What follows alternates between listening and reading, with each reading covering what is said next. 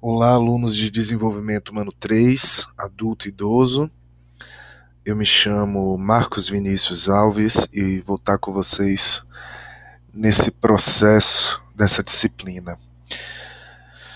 Bom, primeira discussão que a gente precisa ter para esse podcast e que eu quero que vocês reflitam um pouco é sobre os processos de transição, né? E os períodos específicos do nosso desenvolvimento. Uma pergunta que eu gostaria que vocês pensassem, refletissem um pouquinho. Você que está me ouvindo aí, você se considera uma pessoa adulta? Você é um adulto? As pessoas que convivem com você te consideram uma pessoa adulta? Não importando quantos anos você tem. Se você tiver 18, 19, 40, 80, tente responder se você se considera um adulto. E também, talvez para o pessoal mais velho, refletir, tá, a partir de quando eu me tornei adulto? O que é que faz com que eu possa ser considerada uma pessoa adulta?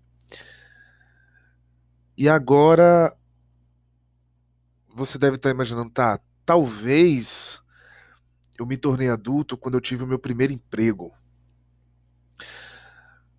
É uma boa resposta, né? A estabilidade, a independência é muito importante, mas e a pessoa que não conseguiu, a pessoa que é desempregada, a pessoa que demora um tempo para ter o primeiro emprego por questões até de classe social dela, né? Ela tem uma vida que permite que ela não precise trabalhar cedo, ou ela não conseguiu mesmo encontrar. Essa pessoa não é adulta? E quando a gente vê casos de adolescentes trabalhando, né, forçados a trabalhar por necessidades também sociais, ou até erradas, eles já são adultos? Então, se eu der um emprego para uma criança, essa criança virou adulta? Então, algumas outras pessoas podem estar pensando: não, eu acho que eu me tornei adulta a partir do momento que eu me tornei realmente independente. Comecei a pagar minhas contas, saí da casa dos meus pais. Mas a gente chega na mesma conclusão, na mesma complicação. Tá, e quem mora na casa dos pais até os 28, 27, 30 anos, essa pessoa não é adulta? A sociedade não vai enxergar ela como adulta se ela tiver 40 anos na casa dos pais? Então esse chega um ponto que eu quero para esse podcast muito importante, que é, tá, o que é que faz a gente realmente conseguir fechar os períodos, né? E conseguir dizer com toda certeza que uma pessoa é adulta, uma pessoa é adolescente, uma pessoa é idosa. Será que a gente deveria ter essa certeza mesmo? Bom, acho que vocês vão concordar que existe algumas mudanças maturacionais, algumas mudanças no desenvolvimento que são visíveis e talvez elas são inclusive muito previsíveis. Por exemplo, se tudo correr bem, um bebê vai se tornar uma criança. Posteriormente, essa criança vai se tornar um adulto e esse adulto vai se tornar um idoso, uma pessoa idosa. E invariavelmente, uma hora esse indivíduo vai morrer. Se tudo der certo, a pessoa vai conseguir fazer esse caminho até o envelhecimento e morrendo nesse momento de velhice.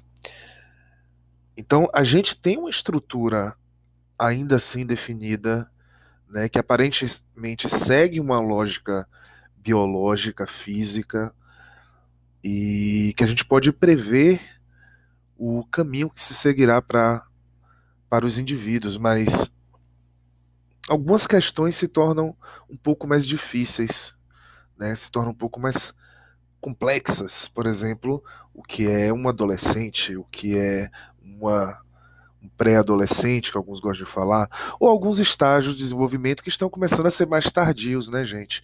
Estágios de desenvolvimento que agora nós temos pessoas que não estão mais saindo da casa dos seus pais, se casando tão cedo, porque a nossa sociedade exige, demanda outra coisa, né? Então, a psicologia do desenvolvimento, como vocês já devem saber, afinal de contas já tiveram desenvolvimento 1 e 2, é uma psicologia, é um estudo do desenvolvimento humano, que é basicamente um estudo de processos sistemáticos de mudança e estabilidade, né, durante a vida das pessoas. Então, o olhar da psicologia do desenvolvimento é um olhar tentando entender o que vai mudar e o que vai permanecer em termos de em termos da vida da pessoa, né, do seu organismo físico, do social, do cognitivo. É, no final das contas, uma, uma área da psicologia que vai focar no estudo da vida do ser humano por inteiro. Então, essa é uma questão importante porque às vezes a gente fica focado muito na psicologia do desenvolvimento enquanto aspecto apenas infantil e adolescente, né?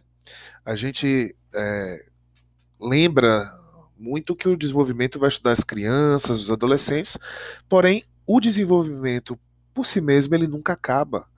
Nós estamos ainda sempre nos desenvolvendo.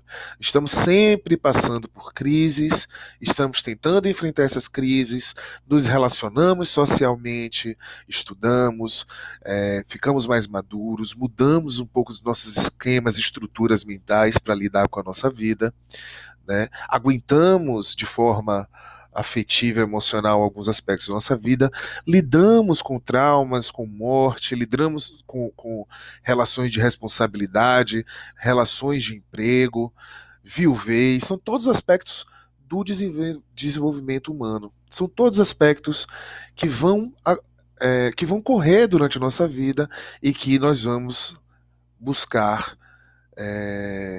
buscar lidar com isso. E aí chega um pouco a reflexão que eu tentei fazer com vocês no início.